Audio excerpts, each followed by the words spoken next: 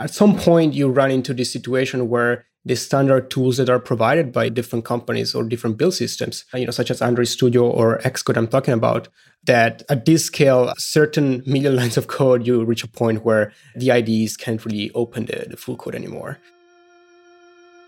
Welcome to Nerd Out at Spotify, where we bring you behind the curtain of the world's most popular audio streaming subscription service. Machine learning, open source, clouds, tabs versus spaces. We'll talk to Spotify engineers about interesting tech issues, big and small. I'm Dave Zolotuski, principal engineer at Spotify. Most people think of Spotify as a mobile app, but of course, it's not just one app. There's an iOS app, an Android app, and then there's Spotify for the web and for a lot of other places, like TVs and cars. It's a lot. When you're a team of 5 or 10 or even 40 engineers, coordinating your code is easy. But when you're a company of thousands of engineers working on all these different apps all at the same time, things get much more complicated. Today, we're talking to Patrick Balestra. He's an engineer on Spotify's client platform team, and his job is to make sure that every Spotify developer has a great experience, no matter what app they're building for. Every day, he's tasked with answering questions like, what happens when the standard tooling for iOS and Android just doesn't cut it anymore? What's it like to maintain an app when there are literally thousands of commits every week? And how do you develop your feature without worrying about everybody else's feature, when at the end of the day, you're shipping a single massive app? In other words, what's it like to build at Spotify scale? Can you tell us a little about what you do at Spotify, Patrick? Sure. I'm a staff engineer working mostly on developer experience inside the client platform tribe. So I basically spend my days building tools, workflows, systems, anything really that can help our developers and engineers be more productive and shipping code and features to our users faster. So you said a whole bunch of things there that I want to make you dig a little bit deeper into. But one thing you touched on was client platform. You talked about client engineers. Can you kind of elaborate on what you mean when you use the word client? Yeah. I mean, that's a pretty big range of engineers. Usually those are engineers that ship code in our client apps. Those can be, our iOS, Android apps that ship on the web as well, and really anything that users touch or on their phones or their computers or any kind of device like that. I gotcha. So client can mean mobile, but client is really any surface on which a user can interact with Spotify. So I don't know, like TVs, speakers, web browsers, cars, whatever. Correct. Yes. Of course, as we're very much into ubiquity, we have a lot of devices. And so we don't really have a clear definition yet of what we support exactly, but we're trying to expand ourselves into supporting more and more clients because, of course, we want to support engineers and shipping the same kind of code everywhere we have users. We have a lot of different tools that we would provide developers with. That can be, a build system, that can be releasing a specific client, that can be a simple building block into the architecture of an application. So since there are so many different building blocks and tools that we support, we have to make sure that all the tools that we provide to people are really efficient to be able to support that level of complexity that we see every day. Okay, we've established what a client is and that there are probably tons of people at Spotify working on different clients. What does your team do for them? And kind of why does your team even really need to exist as opposed to just, every team creates their product and has a CI pipeline and has, whatever other base stuff? Yeah, that's a good question. I work mostly on developer experience and build systems these days. So what we really try is to take the pain away from our engineers that want to focus on building great features for our users, in having to deal with build systems, in having to deal with CI, in having to deal with all kind of error messages that pop up and they don't know really how to interpret. So we try to make it easy for people to build code wherever they are. So either that's iOS, Android, web, whatever else is happening at Spotify.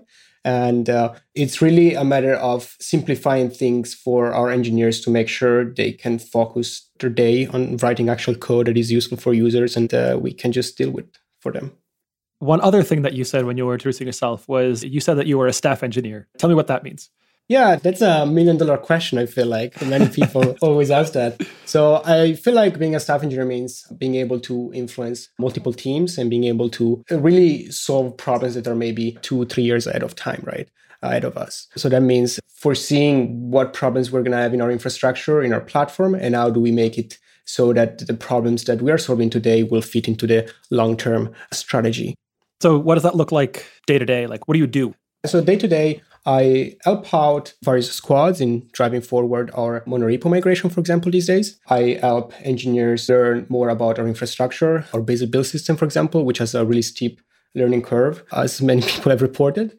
And then I help out, of course, product engineer managers and everyone else, leadership, in trying to understand exactly what we're doing and how do we go about solving certain problems for our engineers in the future. And how long have you been at Spotify? I've been at Spotify for 4.5 years now. Yeah. And all of that time in the same space? Pretty much, yes. I've been working in developer experience since I started. So I haven't really seen that many different parts of Spotify.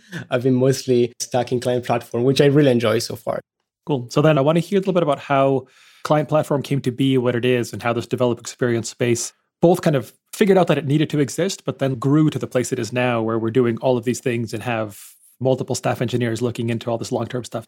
Tell me a little bit how this thing came to be. Hearing from a few colleagues that have been here for 10 plus years, client platform was really the core of mobile development back in the days. So there used to be a single team in the beginning that did everything, wrote the app, shipped it, managed the build system, and so on. And over 10 years, of course, teams have split up and responsibilities have been shifted around. So the original team went to kind of like splitting up into platform instead and infrastructure. And the other part, which was actually the feature part, which was developers building the actual features and the UI that go into the app.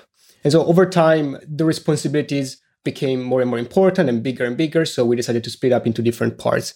Initially, it was called App Development Productivity, which was then renamed Client Platform, which is, of course, to signal that we care about every single client that we have out there.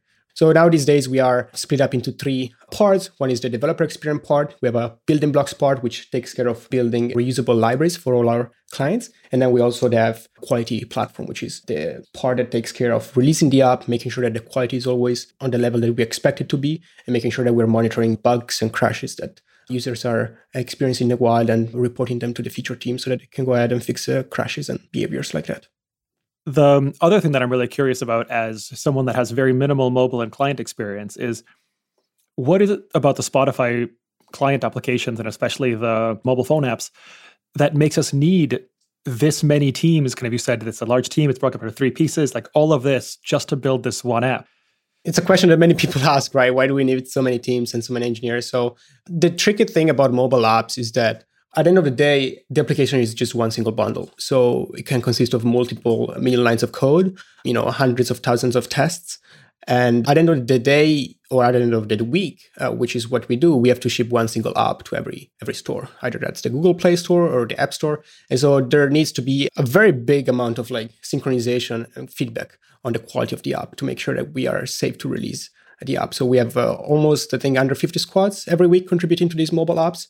So every single squad has to sign off that their features are good to go. And so we need to have a lot of tests, a lot of people, a lot of bug reports to make sure that the quality of the app is really what we expect it to be before shipping it to the stores.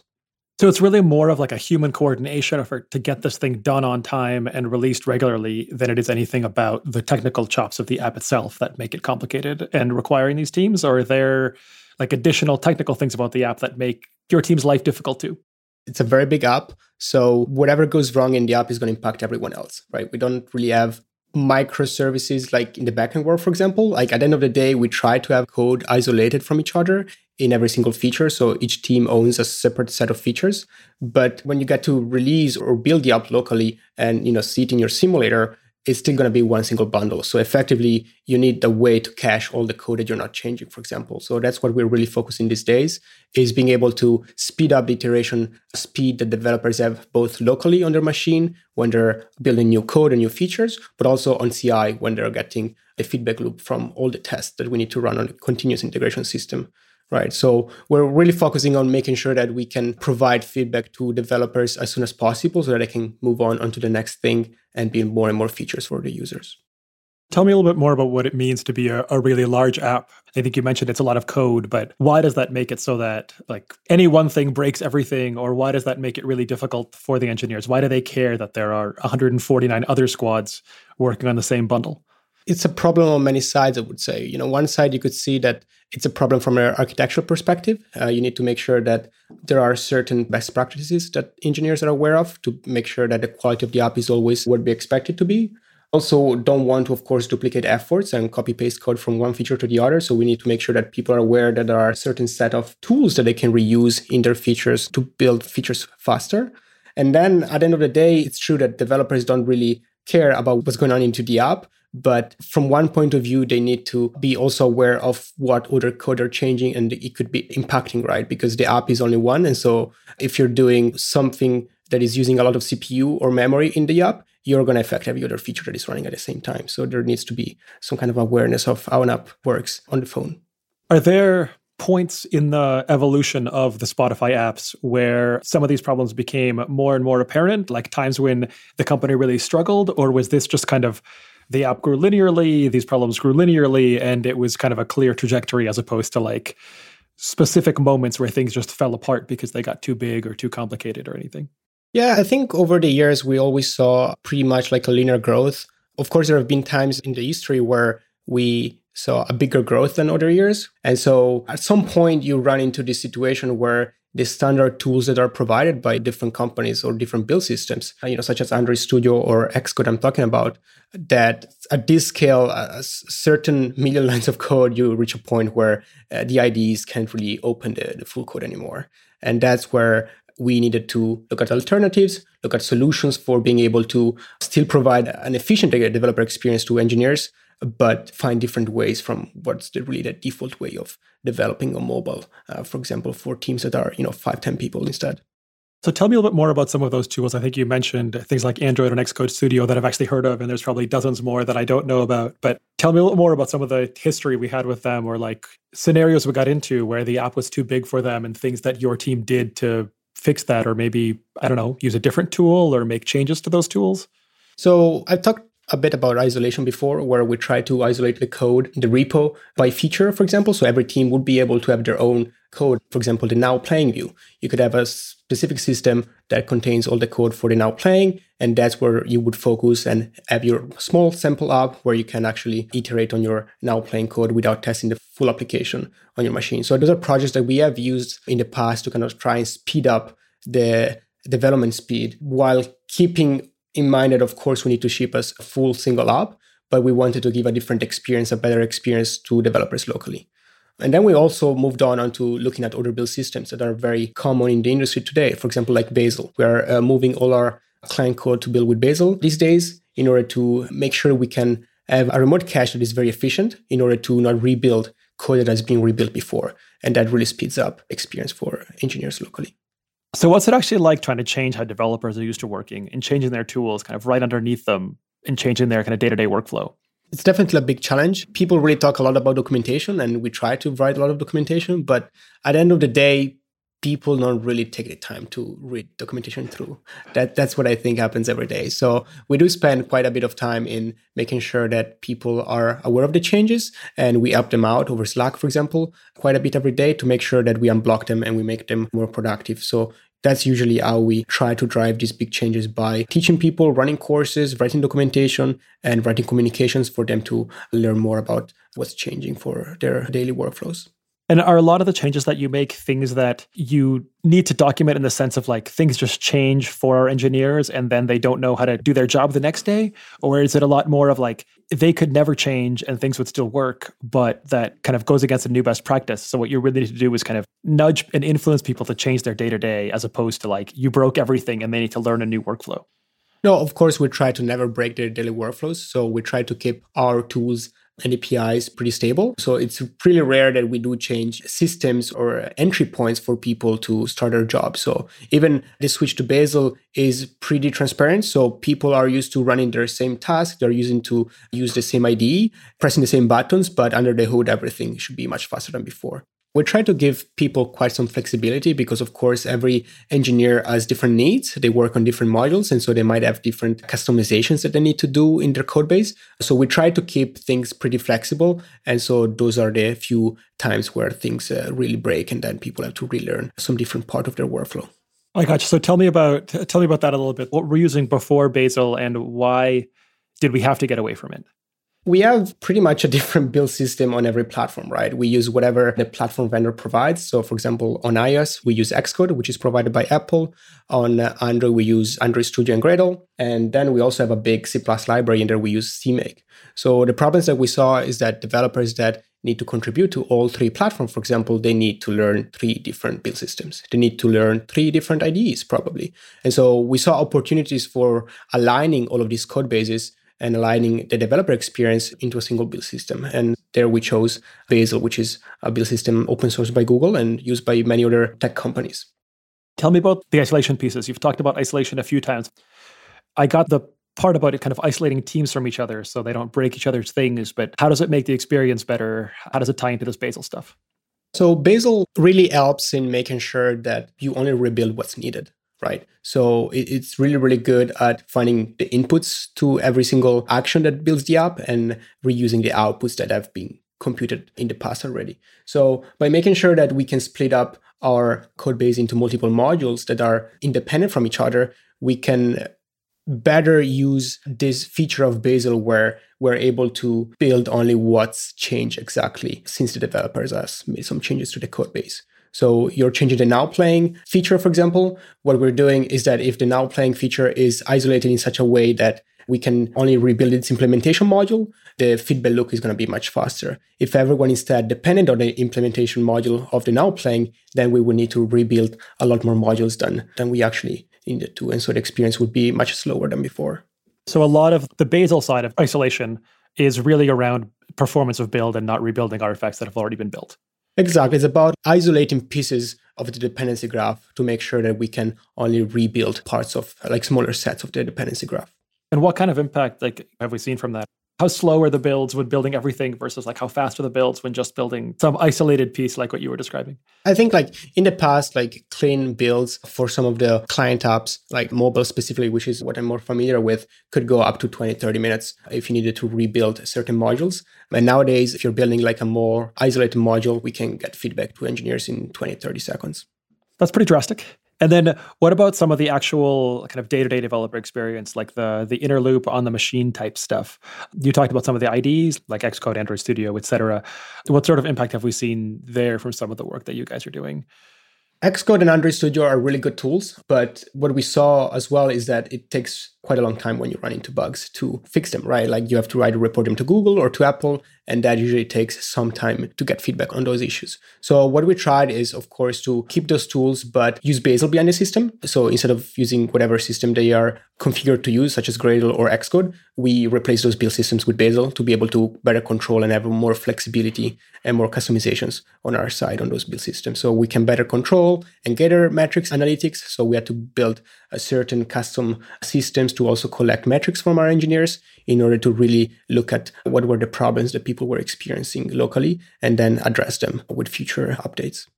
So does that really mean that we're using the IDEs more for the actual development environment, the almost kind of text editing pieces, but Correct. It then becomes a front on top of Bazel for all the CI work and the build and all of that. So we're not using the actual IDEs for those parts. Yeah, that's pretty much it. Many other companies do similar things with, for example, Visual Studio Code. But of course, then as you move further away from what the platform vendor recommends, which is, of course, Xcode and Android Studio, then the more and more tooling that you have to build yourself. That's a really interesting point, and that suggests that kind of you've taken on rebuilding large chunks of what exists in something like Xcode or Android Studio within your team? So there is a great open source community around all these tools. A lot of the companies of our size are contributing to tools in the open. So Bazel is a completely open source build system. A lot of the rule sets and plugins around these IDEs are also open source. So thankfully, we are not doing this alone, but we have a lot of great other companies that we can rely on. Is there a lot that we're contributing as well? Yeah, for sure. We have contributed quite a bit to various projects, Rules Kotlin, Rules@Scott Proj. We're also maintainers of Rules Apple and Rules Swift, which are community-maintained rules for building on Apple platforms with Bazel. I think you've used the word rule in some form or another, rule set or rules or whatever, maybe a dozen times in the past minute. What are rules? Why is everything a rule? Correct. So the idea behind the Bazel ecosystem is that Bazel is the core build system, which lives, of course, on GitHub.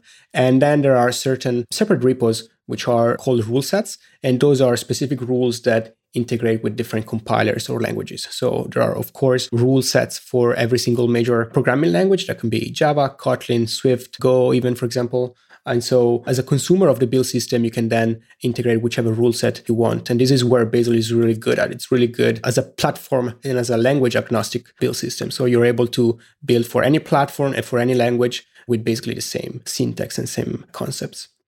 So to some extent, like rule is Bazel's way of plugging in functionality to do some additional thing.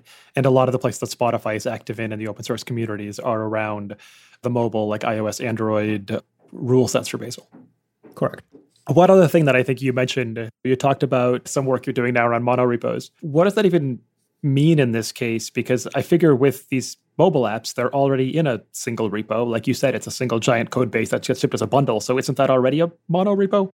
Yes, we already have multiple monorepos, but we actually want to move to a single monorepo. So as I said before, we have various clients and we also have a C++ big library that contains a lot of the shared code for, streaming audio files for, logging in and things like that. So what we want to do, what actually are the problems today is that all of these code bases live in different repos. So whenever an API changes in one repo, it breaks in the consumers. So someone that breaks an API has to take care of 3 different repos that are using that API and go into all the repos and fix the consumers of that API. So the idea behind having a monorepo is that we can make these big changes into one single commit as an atomic commit. So you're able to effectively change an API and immediately get feedback in one single pull request if your API has broken a specific consumer, such as the iOS, Android, or the desktop app. And so this will really speed up a lot of the changes that developers do today because you're effectively able to see it live in one single repository if your change is doing exactly what you set it out to do. So then tell me a little bit more about the history of this, how we got to having what you called multiple monorepos, which is a thing that I have a hard time wrapping my head around, given what I assume a monorepo means, but then to moving to where we are now. Yeah, so today, well, I think in the past we used to have one monorepo, but then we went into having multiple repos. So now, in one way, we're going all the way back to having a monorepo yet again. So the way these repos integrate today is via Git submodules, which are not the most pleasant tool to work with. And so they're really hard for people to figure out, and they mess up really easily. And of course, there are other ways to integrate multiple repos, but it makes it so that we would have to build quite a bit of tooling around syncing these repos together and bumping dependency into each other. And so since this is done, many, many times a day by many, many developers, we of course want to streamline that process as much as possible. And so this is why we set out to have a monorepo. So what does the process for that look like? I mean, it's just move a bunch of code into all the same repo and tell everyone to git pull? I wish it was that easy, yeah. There are many steps that we have taken over the last few years to be able to get to a point where we have all the code in one single repo building with the same build system. And so we set out to have a list of requirements that every repo has to fulfill before being able to move to the monorepo. So right now we're in the middle of moving off our legacy build systems, which are Gradle and Xcode, and fully onto Bazel. And that will then allow us to basically remove a lot of the legacy infra and platform tooling that we have that we had to write to maintain 2 build systems at the same time until we were actually ready to move off the legacy one and fully onto Bazel. So that is the first part in doing this move. And then once every single consumer is building with Bazel and is efficient enough to be able to move to the monorepo, then slowly we're going to move one consumer at a time to the monorepo and hopefully improve the developer experience over time. I see. And so I think at the beginning you said something about requirements to move, and towards the end you mentioned building with Bazel. Is it really just everyone's got to build with Bazel and they can move in? What are the other sorts of things you're requiring off of all of the repos before they can get combined? Yeah, building with Bazel is the big important requirement because that allows us to really step up our developer experience. So Bazel has very nice features such as Bazel querying and diffing. So we're able to effectively know based on a single diff, what do we need to rerun? How many tests can we avoid? So effectively, compared to what we would do before, which was running 50,000 tests on every single diff, now we would be much smarter in being able to say, if this diff only changes certain modules, only rerun the tests for those modules. So this is why Bazel is the big requirement that we have, because as a monorepo, there would be a lot of code. And so we need to make sure that the moves into the monorepo has a nice experience and it does not get worse as more and more code moves into the monorepo. And then we also have requirements, of course, around isolation, as I said before. So isolation, it's really important because even if you have an efficient build system, but you rebuild everything all the time because everything depends on everything, that's really not a nice experience. And really, there is no way around that, even with a very efficient build system. So you need to have a nice and structured architecture in order to really get the best of this build system. Yeah. So tell me a little bit more about that. How do you define or test for isolation? How do you say, yes, you have isolation versus no, you don't? Yeah, it's a great topic. And we have many great data engineers and data scientists that really look into this. So they gave a talk this year about how we use Bazel metrics to drive improvements to the dependency graphs. So we try to collect a lot of information out of our dependency graphs, and then we display them with various dashboards to all the engineers and make sure that they understand of their changes. So a module that depends on 50,000 other modules, it's not a really great experience. And so it should be addressed. So we make sure that people are aware by telling them exactly how their experience is going to be impacted by other modules that are not really fitting the requirements that we set out to. Yeah. So in that sense, isolation is largely about not having lots of or very complicated dependency trees. Is that like a valid summary of what you said? Yeah, I think it's a great summary. I think also the fact that many languages today possibly don't expect or require you to list out the dependencies, that's a big problem, right? Because as a build system, you want to know exactly what depends on what to be able to not rebuild what has not changed. So we make sure that all the dependencies are declared, and they're declared in a good and structured way to be able to then drive even more improvements by splitting up large modules that change very often into smaller modules that would change less often, so that the cache would also be warmer for developers to reuse. Yeah, that part makes sense. I think the piece about isolation, meaning having complicated dependencies, that I was struggling with was kind of, if I depend on 100 things, then a change to my module would still only mean that I have to rebuild my one module. I would just pull in the cached versions of those 100 things. So Why is it a problem for me to depend on 100 things? It's a problem for other 100 modules to depend on your module as well. So if your module will change, then everyone else that uses your module will also need to rebuild. So those big dependency graphs are requiring the build system to retest everything that depends on your module. That's where then the build times will really spike. I see. So my problem is that I'm looking at upside down. It's fine if my module depends on 100 modules, but it's not fine if 100 modules depend on mine. Yes. So then what do we do for like critical common modules? I don't know. I imagine we have like some common UI frameworks or some common communications frameworks, or like an encryption library that everyone uses across the app. I imagine that by definition has to have huge amounts of dependencies. Yes, we try to usually split them up into multiple smaller modules so that we can limit the impact area of those changes. And also, we kind of enforce having an API and implementation defined. So we enforce developers to really be clear on what their API is, which is the public interface for their modules, and what their implementation looks like. So that the implementation is completely private. So when they iterate on the implementation, really only that module will need to be rebuilt, because nobody can actually depend on their private implementation. Of course, whenever an API changes that is very widely used, that will always be some kind of problem. So there we have other strategies such as remote execution to be able to kind of offset the long build times that such a big invalidation in the dependency graph causes. The other thing I really wanted to ask you about was, I know the Spotify mobile app has existed for a while, and there have been some pretty major technology shifts. And I'm not an expert in mobile. The big one I know of is things like language changes. Like I believe Android went from Java to Kotlin and iOS went from Objective-C to Swift, but I imagine there are many more. How does Spotify handle with large apps like ours and all the things you talked about, like these major shifts in the ecosystem? Yeah, we moved our iOS mobile app to use Swift. That was actually one of my first projects when I joined Spotify back in 2018. So that was a big effort because we needed to make sure that such a new language, or less mature programming language, would fit in with the quality that we expected for our apps. So we started to slowly roll out Swift to be able to have a few features being written in Swift and then monitoring the crashes and monitoring the quality. And so step by step, over time, nowadays we only allow Swift to be the main programming language that developers write. Similar story with Kotlin as well. So these are very big efforts because, as I said before, there are 150 squads that contribute to the app. So everyone wants to be the first one to write a new cool feature in Swift or Kotlin. And so we needed to make sure that we have a lot of lint and formatting to also make sure that people would follow the best practices that we envision for these programming languages to be used in such big apps.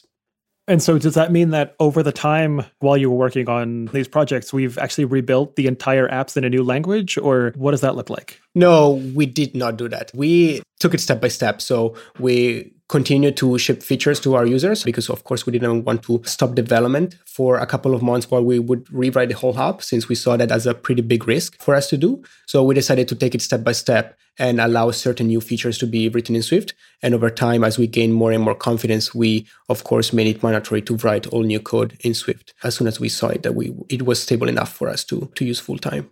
I see. So a lot of, I don't know what to say, like foundational or maybe older features or things today are probably still shipping in Objective-C. Correct. But everything new we've been writing for, I don't know, months, years, is all Swift. Years.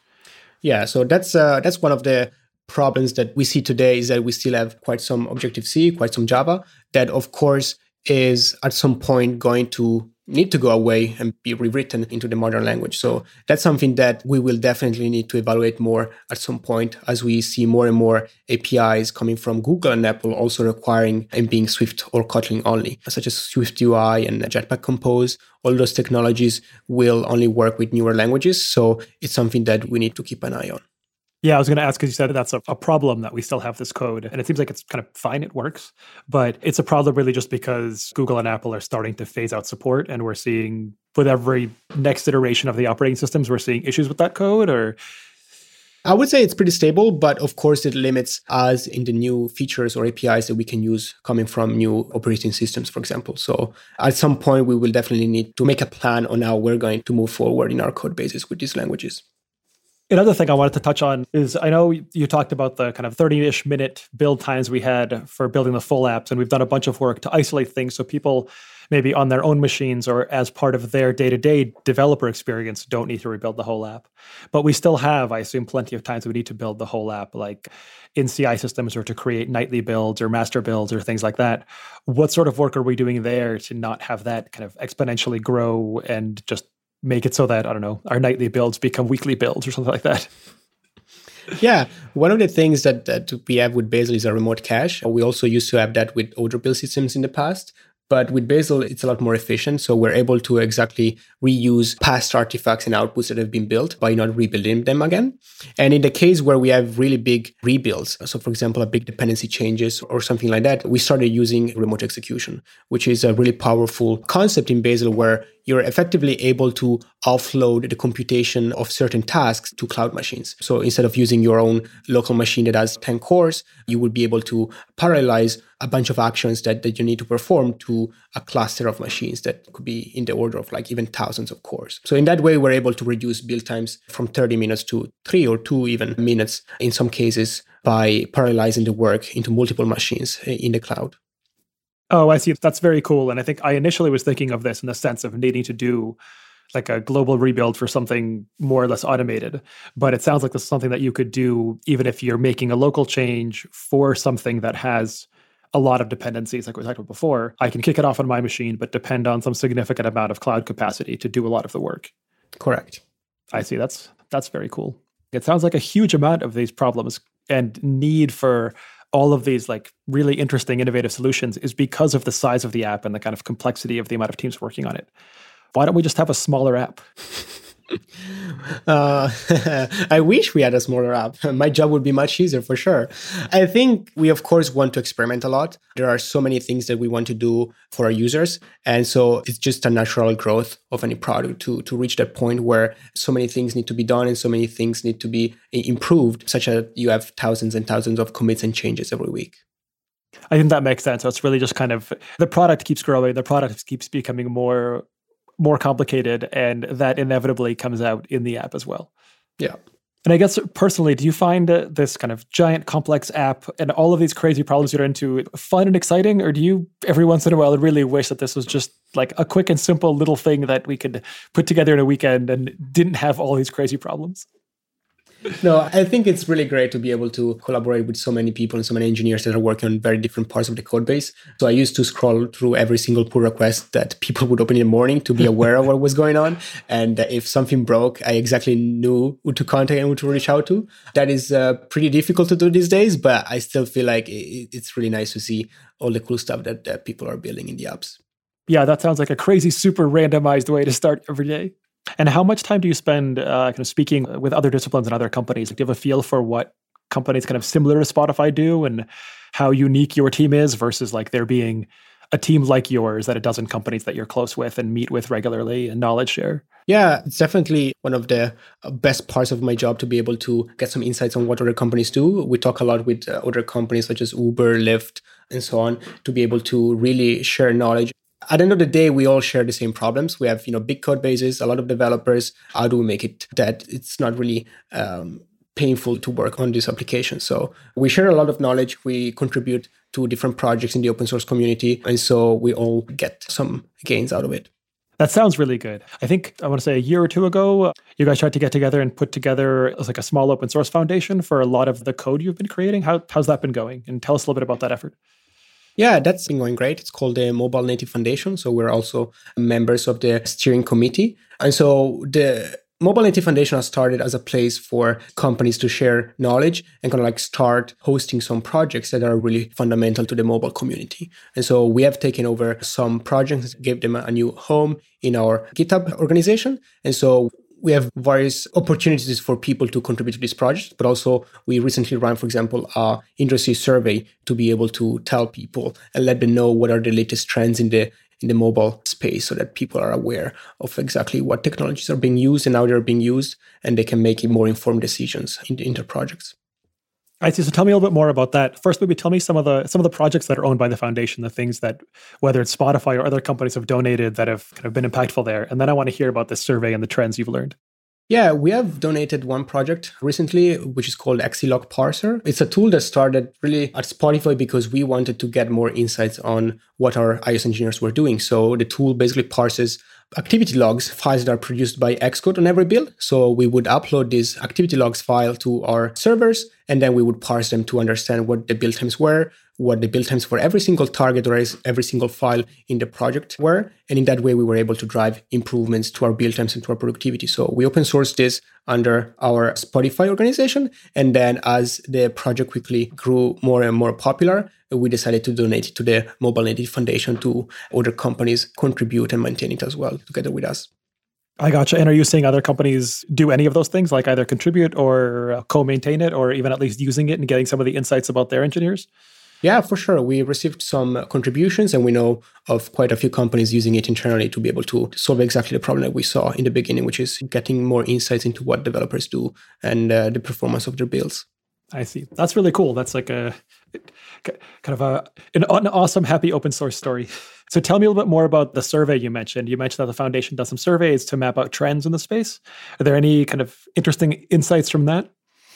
Yeah, we saw some interesting insights for sure. A lot of the companies work in very similar ways. They all mostly use the de facto provided tools by the vendors, which is Android Studio and Xcode and the Gradle and the Xcode build systems. But there are some interesting points that we learned there. For example, in terms of A/B testing frameworks, a lot of the companies have custom A/B testing frameworks, really because there isn't a really great open source or service that allows teams to really drive A/B testing in their mobile application. So that was a really big surprise for me. I gotcha. And what do you see, like people kind of swarming on things like that to figure out how to fill that gap? Yeah, I think it's definitely something that could be filled by either a project or a company that would be able to really help out mobile companies that need to have a solution for this kind of problem, but they don't really have the resources or the skills to build it themselves. Yep. So then the flip side of talking to other companies, from a mobile point of view, you talked a little bit earlier about how it's kind of different from some other disciplines. And there are some places where you said it's kind of maybe a little bit more advanced or maybe a little bit, I don't know, I hesitantly use the word behind, but like doesn't have some of the same advantages. Can you tell me a little bit about how your team might interact with teams for other disciplines to kind of learn and try to improve both developer experiences through learning from each other? I mean, if you look at the mobile space, for example, it's not more than, 15, 20 years old. So compared to other disciplines, it's really new. So there are, of course, other companies that have been working at a different scale already for a couple of years. So for us, it's really useful to see what problems they run into and what problems they solved and how, so that we can get learnings to better set out ourselves not to run into the same challenges in the next couple of years. Yeah. And are there aspects of like engineering disciplines, I don't know, like backend or data science or things that have existed, or even web, I guess, that have in some ways to exist longer than that you're chasing features or functionality or piece of the developer experience? Like I know you mentioned isolation earlier as kind of modeled a little bit after microservices in the backend space. Are there other things you're looking to now that isolation maybe isn't solved, but is fairly well understood as a goal? Yeah, one example that I think about is, for example, a hot reload in React, right, in the web space. That's definitely something that is slowly coming into the mobile space with Swift UI and Jetpack Compose, where you really want to give developers that fast iteration speed by giving them an immediate reaction on what the UI that they're writing looks like, for example. So this is definitely something that we're investing in and providing to our developers. Cool. And that's something that exists today in Swift UI. So we're just trying to provide it to the rest of Spotify, or we're really kind of pushing to make hot reloading actually work? We're trying to make it work in big code bases, which is really something that is quite challenging. So we're trying to set up our project into more and more modules that are able to efficiently display instantaneous previews for developers. That sounds like a really great thing to have for a UI point of view. It's been a lot of fun. Thanks for coming to chat. Yeah, thanks to you.